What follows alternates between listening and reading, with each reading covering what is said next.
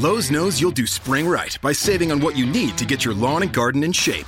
We do it right, too, with deals to help you save every day, like 4 bags of premium mulch now for just $10. And buy 1.5 cubic foot bag of Miracle-Gro vegetable and herb garden soil. Get a Bonnie Basics plan for free. Whatever's on your spring to-do list, do it right for less. Start with Lowe's. Offers valid through 5/1 while supplies last. Bonnie offer valid on select 11.8-ounce pots. Valid in-store only. See store for details. U.S. only. Excludes Alaska and Hawaii.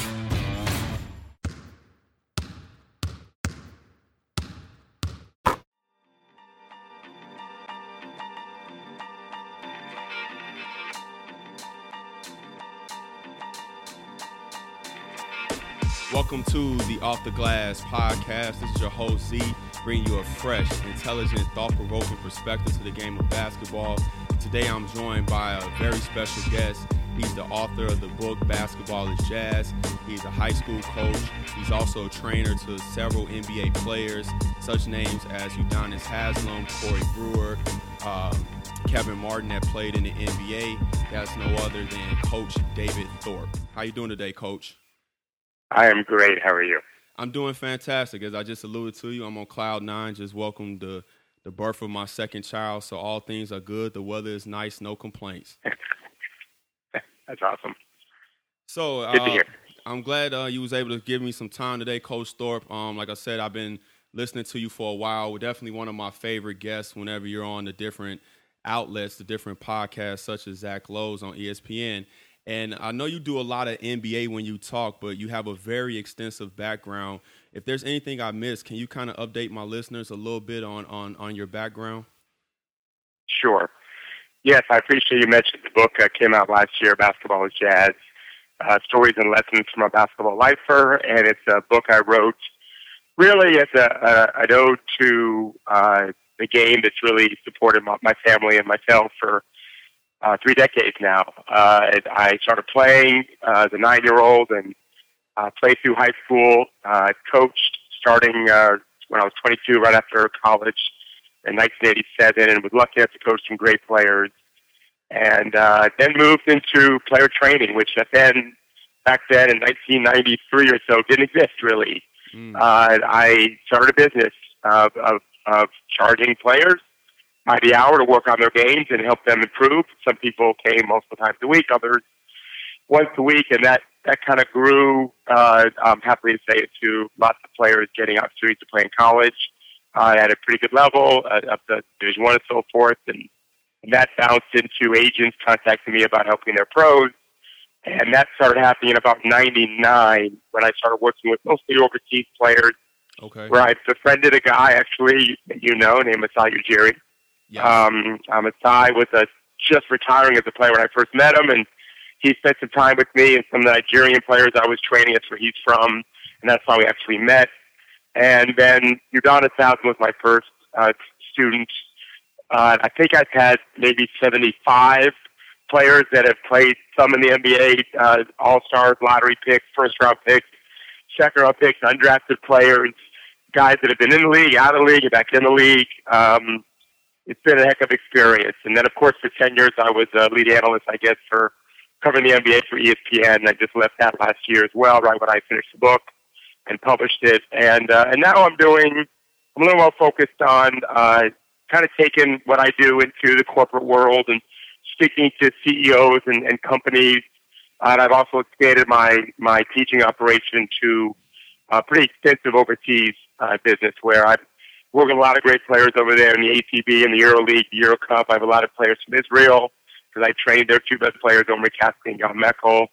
And I also help AAU in high school basketball. My son's a junior in high school now, and so I kind of help coach his various teams that he's on with high school and AAU, and a number of coaches in the area that I try to help mentor in developing their programs. So it's, like I said, basketball is mostly what I do and what I've done for 30-plus years now. Man, you have a lot on your plate, and it's interesting. Recently, I've started to notice that guys like yourself are kind of transitioning into like the corporate world where they kind of want to bring in guys like yourself who have the background in sports, because in a lot of ways, especially team sports, mirrors a lot of what you see at the corporate level. But also with that being said, I wanted to ask you, you mentioned how training wasn't really popular right now, and it seems like now, especially when you go on social media, it seems like everybody is training and having pros, or even at the younger level. You know, that was one of the things that I wish I would have had, because I started playing organized basketball, I want to say around 7 years old, and I participated in something called small fry basketball, which was at the time, I mean, it still exists now, but was very, very big. You played at a 8'6" rim. You used the women's basketball, and it was more of a guard game. And for my area, my time period, because I'll be 37 this year, I was able to compete against guys like you would know, like D. Brown that played at Illinois, Will Bynum that spent time in Israel and then in the NBA. So very, very talented type of guys that I played against at a young age, but we didn't have the training that you see now. What do you like about the training, or anything that you don't really care for? Because it seems like everywhere you go, everybody is training now. So, great question. First of all, I played small fry too. Oh. In 1976, I was 11 and was the last player cut from my local team. You could play up till you could be turning 13, actually. Yep.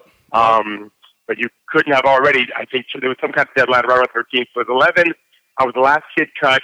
All the kids were 12 and 13, and that team went to Puerto Rico. The next year, I made it, was one of the better players, and we stayed local. Literally within I don't think we ever drove more than 25 minutes. In fact, my last couple of games were played at the middle school and high school where I ended up attending. In fact, I was already at the middle school. Okay. So that kind of stunk. I didn't get a chance to travel with small fry. But, yeah, I was really short.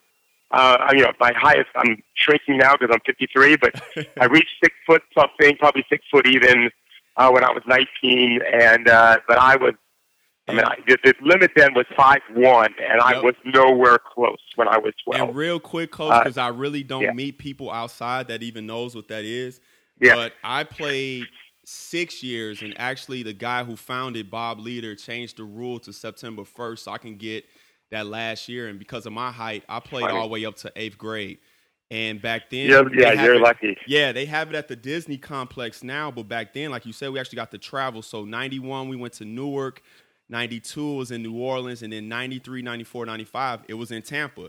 So we actually played at the University of Tampa, and then there was a high school directly across the street. I think it was called Tampa Prep. Yes. Tampa Prep. My son plays at AAU there. Okay, so we were able he to practiced Tampa Prep. Yeah, so I don't want to get too sidetracked, but I rarely meet people that even know what I'm talking about when I mention that. Well, it goes to the training thing because as it turned out, my small fry team I'm still friendly with a number of them on Facebook, and some of them live around here. And the great thing about playing on the smaller rims was we all shot the ball correctly because it was only 8 foot whatever, and small ball helped too. And I'm a big believer in that. So your general question about training, I think what's happened, but here's what I always say about that. In the game, the kids game telephone, where a bunch of kids sit next to each other and you whisper some word or sentence to one kid, and then he just whispers to the person next to him. On the end, you see if the sentence matched what the original sentence was, and it never does. Right. And I think that's what's really happened in training. What I did when I first started was I only had one goal, and that was to help my players score more points, get more rebounds, get more assists, play better defense, be more productive, be more efficient, so that they would come back the next week and write me another check. That was it. There was no song and dance, dog and pony show. Mm-hmm. I had no equipment but basketballs. I have one amazing memory that I think I even put in my book. I trained a player for a long time named Mike McFarland. Mike he actually was at the school that my son goes to now, Countryside High School in Clearwater, that's had Andrew DeClerc and Matt Geiger, two NBA players that attended there in the previous years. I was training Mike, who was a 6'2", pale white kid who just worked his tail off, and we trained outside. I had no gym. I was well known as a high school coach in the area, but nobody was giving me a gym. Mm-hmm. No one else knew me outside of the team that I coached in or I coached against. Excuse me. So Mike, I'd work with him on triple threat, coming off pin downs, ball handling. He was a great. I thought he had a chance to be a great shooter. He was a sophomore, junior at the time in high school, and I remember driving by the park where my son now plays because I live right by the park, and he had he had moved the trash basket to act as a screener or to act as a defender when he wanted to make his crossover move.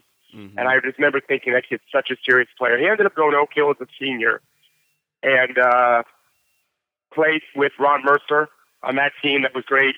And then started as a freshman for the Florida Gators on scholarship. Blew his knee out actually twice. He's now an emergency room doctor. But that was the goal, is to get guys better, not to look pretty doing it. We didn't do anything else but basketball-related stuff that I took directly from games that I coached or watched that addressed their weaknesses. And I think what's happened is trainers have looked at themselves as their job is to put guys through drills and have the drills look cool and not really emphasize the results, which is how much is the player getting better. And that's really, I mean, even now, I just worked out today, a young man heading to Israel. He's an American kid, played at Florida A&M, and today's his last day before he goes to Israel. And I only had him for a week. His agent, who was a kid I coached years ago, who's from the area, asked if I'd watch the kid, help the kid for a week. And I asked the young man today, he was a great player in college. I said, how'd you feel the week went? He just talked about how much better his shot felt. His dad came to watch him yesterday for the first time since the season ended, and he couldn't believe how much more explosive he got. I only had him for a week. I don't really know how much I helped him. But right. I know I tried to help him jump higher, dribble faster, dribble better, dribble tighter, have a better plan of attack. Certainly cleaned up his shot and helped him understand the shooting mechanics better. He's 22. He doesn't really know that well. And the main point I try to make is, because obviously I get a chance to talk to a lot of people who do this, the focus should be on teaching the game, not teaching the skill. The skill is secondary to the game. And that's where, with all the work that I do and have done, the emphasis on teaching the game and then get the skill part of it down within the context of what's supposed to happen. We do a lot of work moving without the ball. I don't know that happens. I don't really watch other people do it. I don't know if they do that. I know we spend a lot of time learning how to move without the ball. Everything is game speed. We can't go very long because they just don't have the energy if they go top speed. And we address what they don't do very well, more so than what they already are really good at, especially I've got a player in town right now who's I think he's a 10 or 11 year NBA veteran. I have another 10 I think he's in his 10th year now. Another one is an 11th year coming here next week. Those guys are not teaching the game so much as maintaining their skill and working on where I think they're weak at. Mm-hmm. Maybe there's certain spots on the floor that I shoot the three great from, so we address that. There might be some ball handling issues. They might be playing for a coach. One of my guys is playing for a new coach coming up, and so we got some video of what that coach wants to run, and we'll simulate it. We'll drill some of those things so that when they get to training camp next month, which is actually coming up here, they're going to already be kind of more comfortable with running that stuff. That's what should be happening. I'm not telling you it's not happening anywhere from my gym. Of course it's happening elsewhere. I don't know that it's happening enough.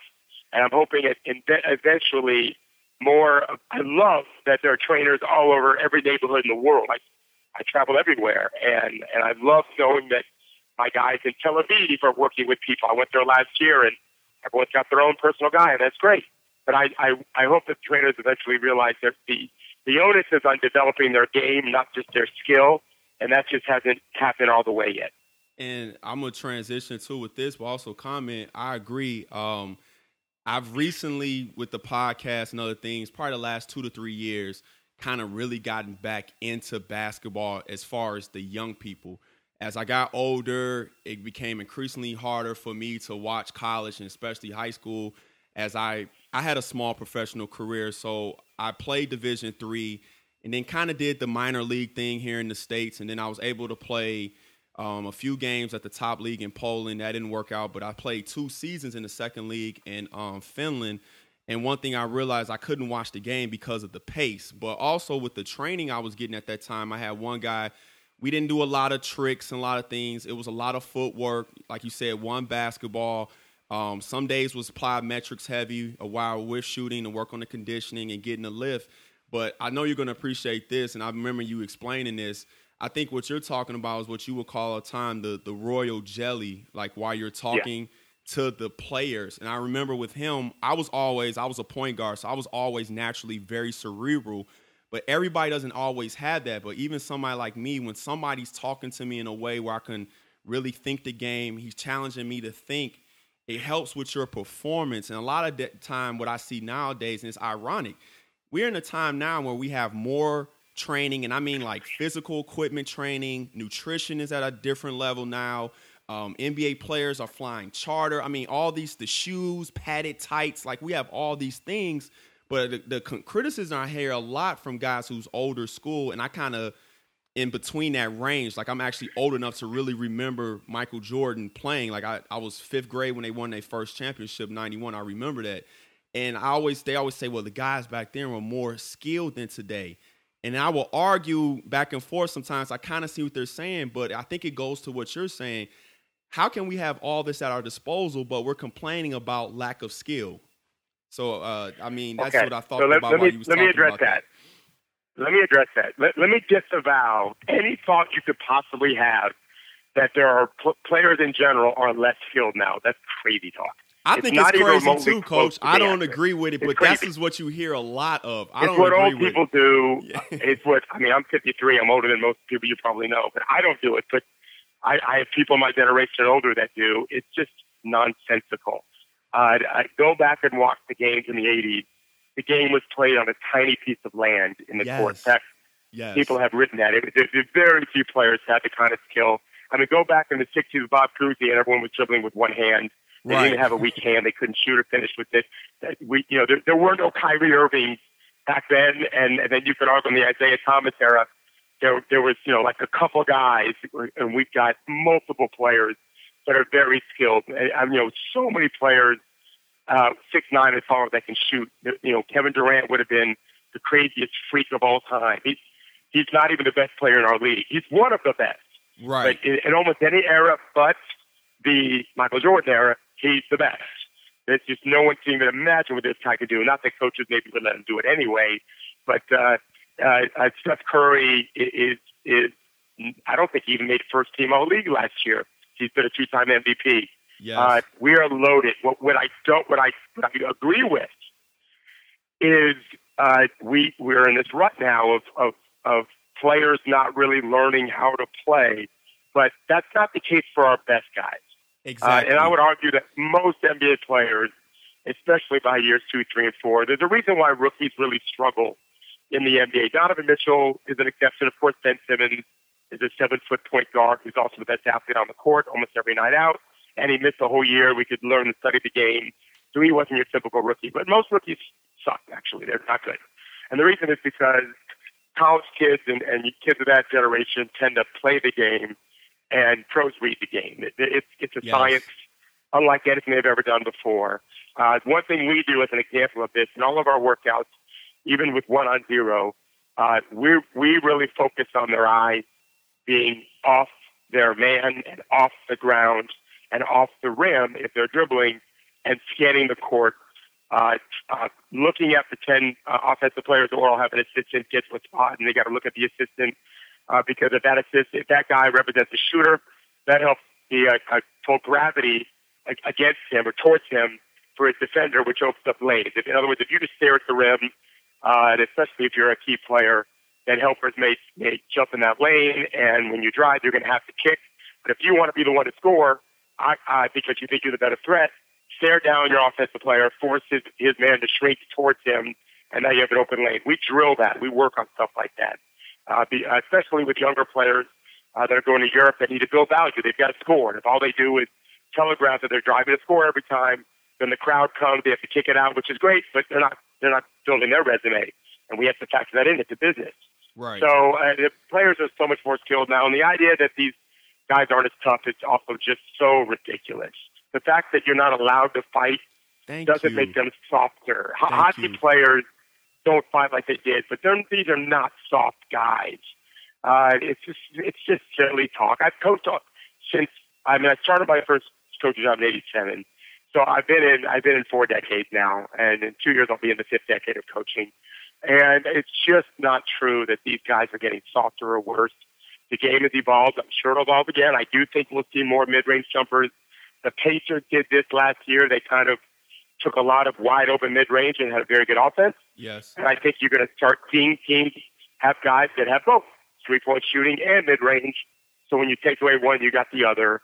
And then there's always. My first book I ever read when I got the job in '87, summer of '87, I got the job at Dixie Hollis High School. I bought Dean Smith's multiple penetrating attacks for winning basketball, which I think was written in the '60s. This was '80s, '87, so 20 years later. And he wrote about their number one offense is when they get to the free throw line. In other words, he did the math. He did points per possession, basically, which is what we use in advanced metric now. Right. And his points per possession then were highest when they went to the free throw line. So there's always a value getting fouled. That hasn't changed. So much of the game has evolved and will continue to evolve back and forth. That's the nature of the beat. So I think we're doing a great job teaching skill. I don't think we're doing a great job teaching the overall development. The good news is, in our country alone, we're so loaded with talent that we don't need that many to get through to fill the NBA with super talented players, and we have the rest of the world to help out too. I agree with everything you just said, Coach. And in the summertime, because my father-in-law, and I don't want to get sidetracked, we had this big argument. He swears up and down that, like, the Lakers would beat this year's Warriors team, and I always argue, like, who's going to guard who. But I say that to say this. I don't even like comparing eras. I was just asking you that question just to kind of get your background. Here's the way I would answer it. Okay. Yeah, you're not the first to ask me. No, I wasn't going to ask you that. I was just going to say, I want that. to address it. Go ahead. I want you to have a good answer for your father-in-law. Go ahead. Tell him this. Tell him, let's have a helicopter time machine. And by the way, those Lakers teams are my favorite teams of all time. I was a huge Magic Johnson fan. Some of mine too, and I think Magic is one of the all-time greats. We always want to debate Jordan and LeBron, and I always say, what about Magic? Like, we always... No, he's not. He might have been, he's probably not even the top 5 anymore, but there was a long time when he was number 2. Jordan, Magic, Bird for a long time. Right. I think Tim Duncan and LeBron have passed them.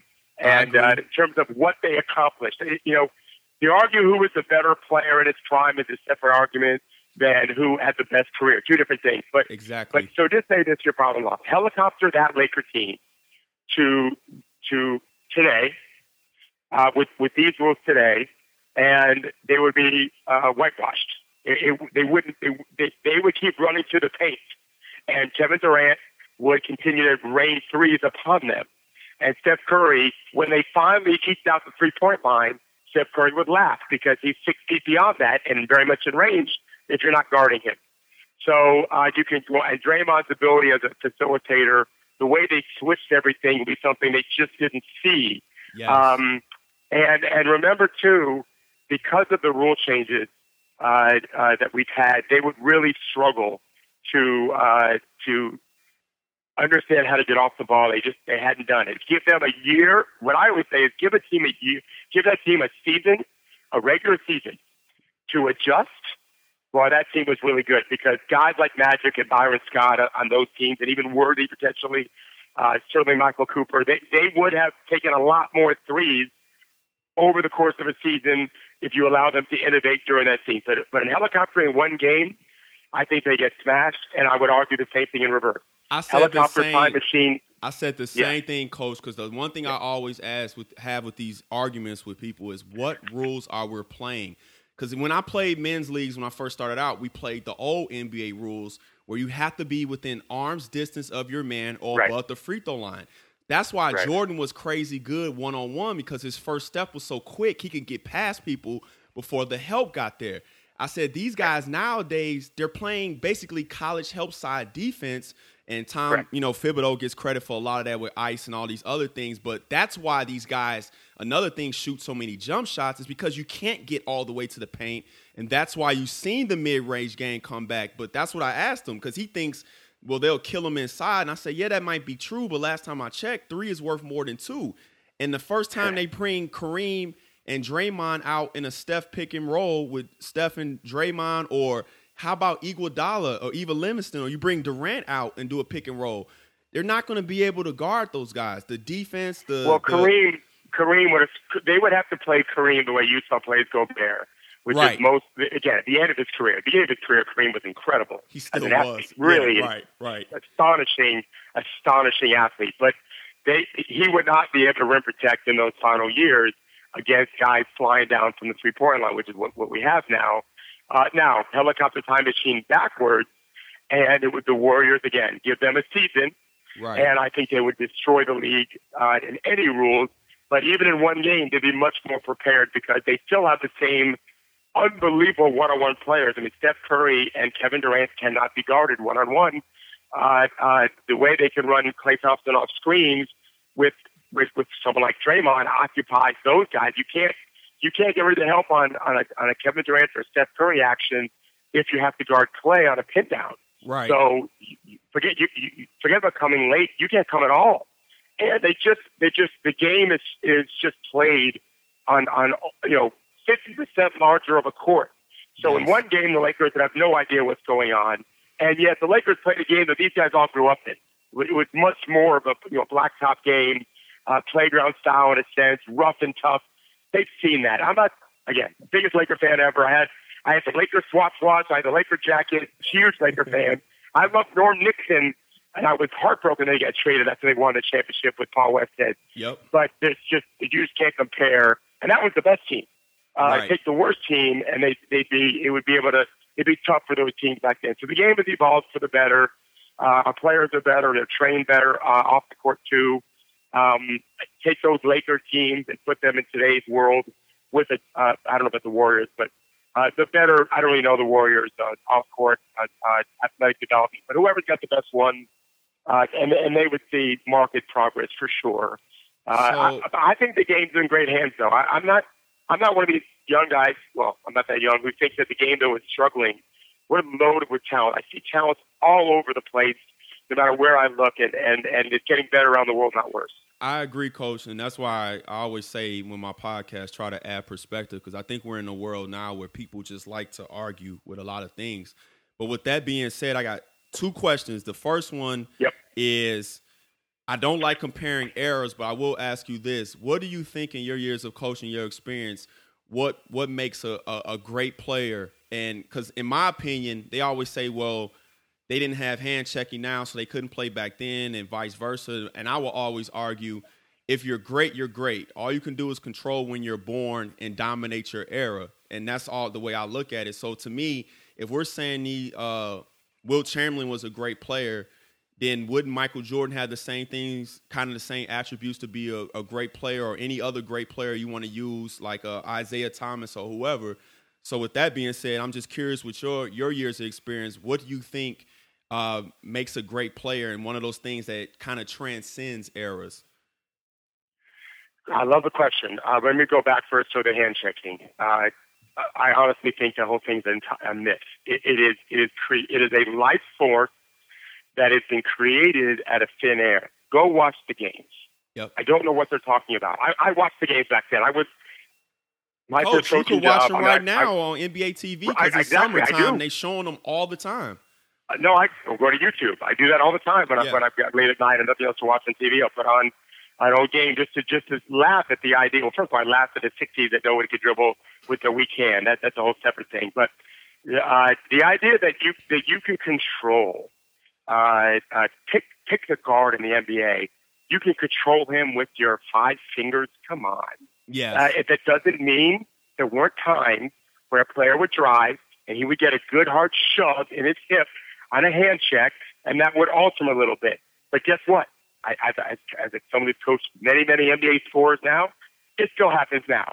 Yes, they call a foul more, but they still don't call it nearly as often as it happens. Check the low post, how physical that is. They clean it up more than they did, but it's still very physical. So the hand check thing's a myth. It didn't happen as much. Watch the game and you'll see, first of all, it wouldn't even matter with guys like Steph Curry and all the great shooters, because they just weren't guarding people out there. They didn't guard them till 16, 17 feet a lot of times. So I think that's all a bunch of hot air, the whole hand check thing. I don't get it. But regarding a great player, what I would argue is the best players are players that are elite level production, elite level efficiency, and raise the win total of their team much more so than they would otherwise have. Some players can put empty numbers in that doesn't mean they're not good players. They can put up high scoring, high efficiency, high scoring games, and they're just very good players. They're even great players, but not elite level all-star types or maybe 1-year all-stars because they don't do enough of all the other things, or they're not so prolific in the one thing. mean, Durant would be a great player if he didn't rebound and defend, which he often doesn't, by the way.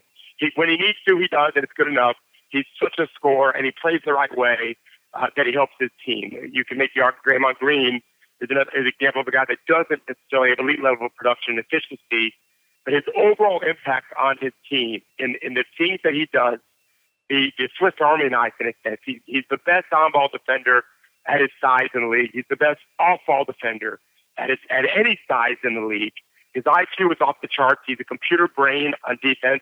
He sees everything. Tenacious, so he brings that. That's the one measurement that's hard to bring is just how tough are you. Yes. His battle-ready toughness adds culture to that team. That culture matters. Culture, there's a saying I like, culture eats strategy for breakfast. I didn't make that up. He helps the Warriors' culture. Three championships in 4, and the fourth they lost in Game 7, and when they were exhausted, and set the record regular season for wins. So that is he would be almost like an asterisk in the sense that he isn't elite at any one thing offensively, but he's elite on defense. He's a unique offensive player, and his overall impact probably makes him a Hall of Famer because I think he can go down as one of the best defenders of this era, and also a guy that's already got 3 rings. So that's what I would say is elite. Well, and I agree with you also. My guess is, it's only a guess, the elite players from every era of the last, let's say, 50 years or so. Let's start them at maybe 70s, late 70s. So the modern, now consider probably, the modern era then, basically? Right. Okay. So let's start with Magic and Larry, the most elite players of that era. Not the Robert Parishes. Maybe Kevin McHale. I think Kevin McHale would learn to shoot the 3 if he played in this world. He was a great player. But Parrish, I think Parrish was a little more limited. I don't know that he would be, but Kareem and Magic and Bird, Isaiah, I think they're great in any era, as I think these guys are now. Bill Russell's the one debate spot for me. He was a 41% career finisher in a very slow, much smaller league than what we have. He was very tall, extremely athletic, exquisite passer, one of the best defenders ever, amazing rebounder, probably just because the game was so different then. But it being such an offensive liability, he'd be more in the Draymond category, I guess. But you would never put Draymond a top 10 all-time player, and I don't put Russell there. But people do because they won 11 rings. Well, I argue, put him on the St. Louis Hawks, and he rings, he wins. Right. I agree with everything you just said, Coach. And one thing I'll say real quick, and then I want to get this last question in real quick. I look at Wilt as somebody, and me personally, I look at Shaq the same way. To me, with their size and their skill level, they underachieve. But even with that, I always make that argument like, okay, so Wilt had the season where he averaged like 52 and 30-something rebounds and played 48 minutes. Crazy numbers. But you mean to think that Wilt couldn't maybe average 30 and 15? I mean, that's still dominant numbers if we could just put it in today's context, so that's what I would just want to add to that real quick. When I had these arguments, sometimes you got to just, again, use perspective and kind of just look at it through that lens. Yeah, of course, his numbers are absurd when you really look at some of the things he did. And he just, his birthday was yesterday. But with that being said, I wanted to ask you one last question. You always talk about the NBA. I was curious, and I forgot because I wrote a blog on it. What did you think about the NCAA's quote-unquote attempt and rule changes? Because I don't often hear you talk a lot about the college game because I know you do a lot with the pros and all that.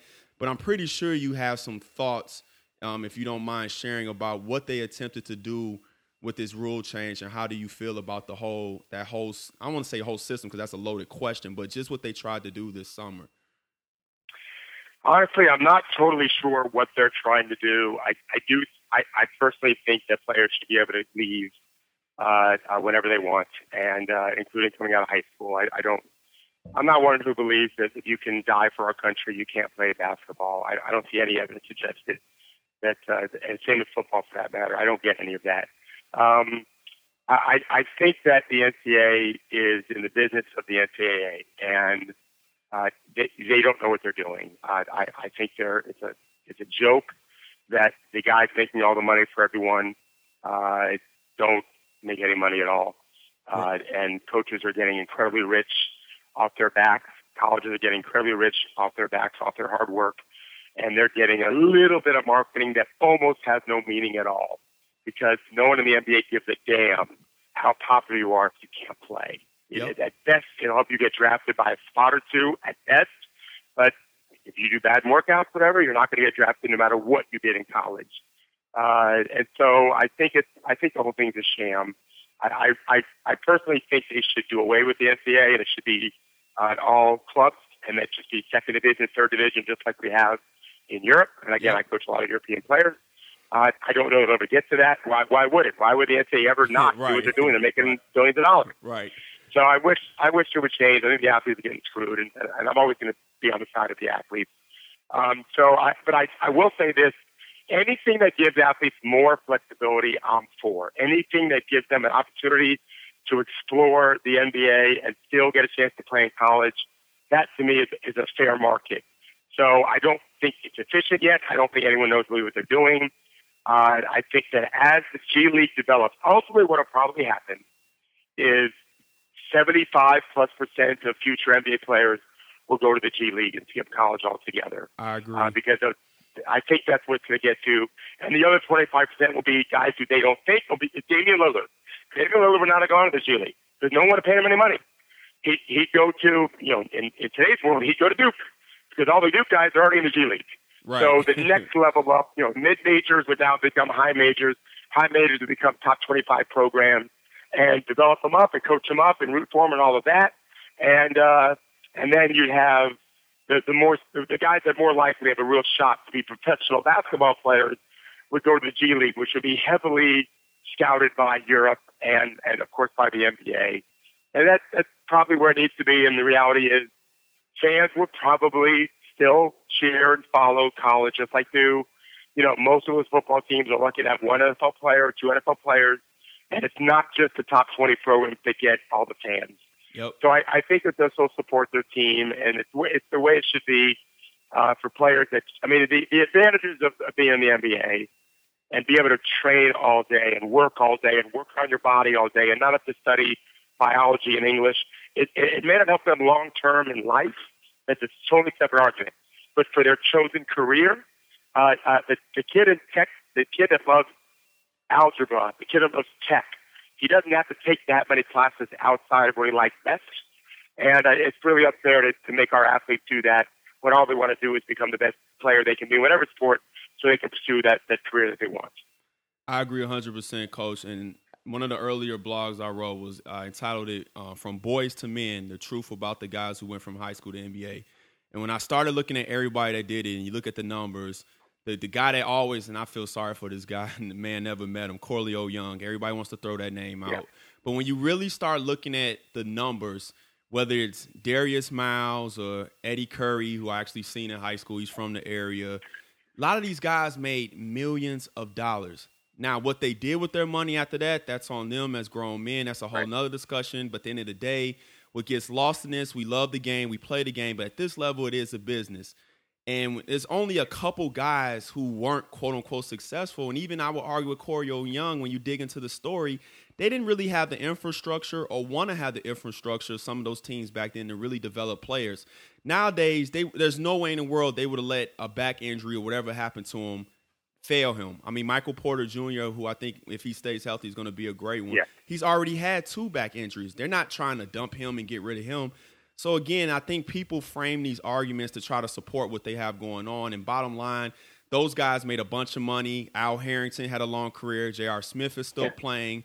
You had a bunch of guys that even, Steven Jackson, who technically almost kind of you could say went from high school. You have a bunch of these guys who had long careers, won championships, made a bunch of money, and at the end of the day, it's a success.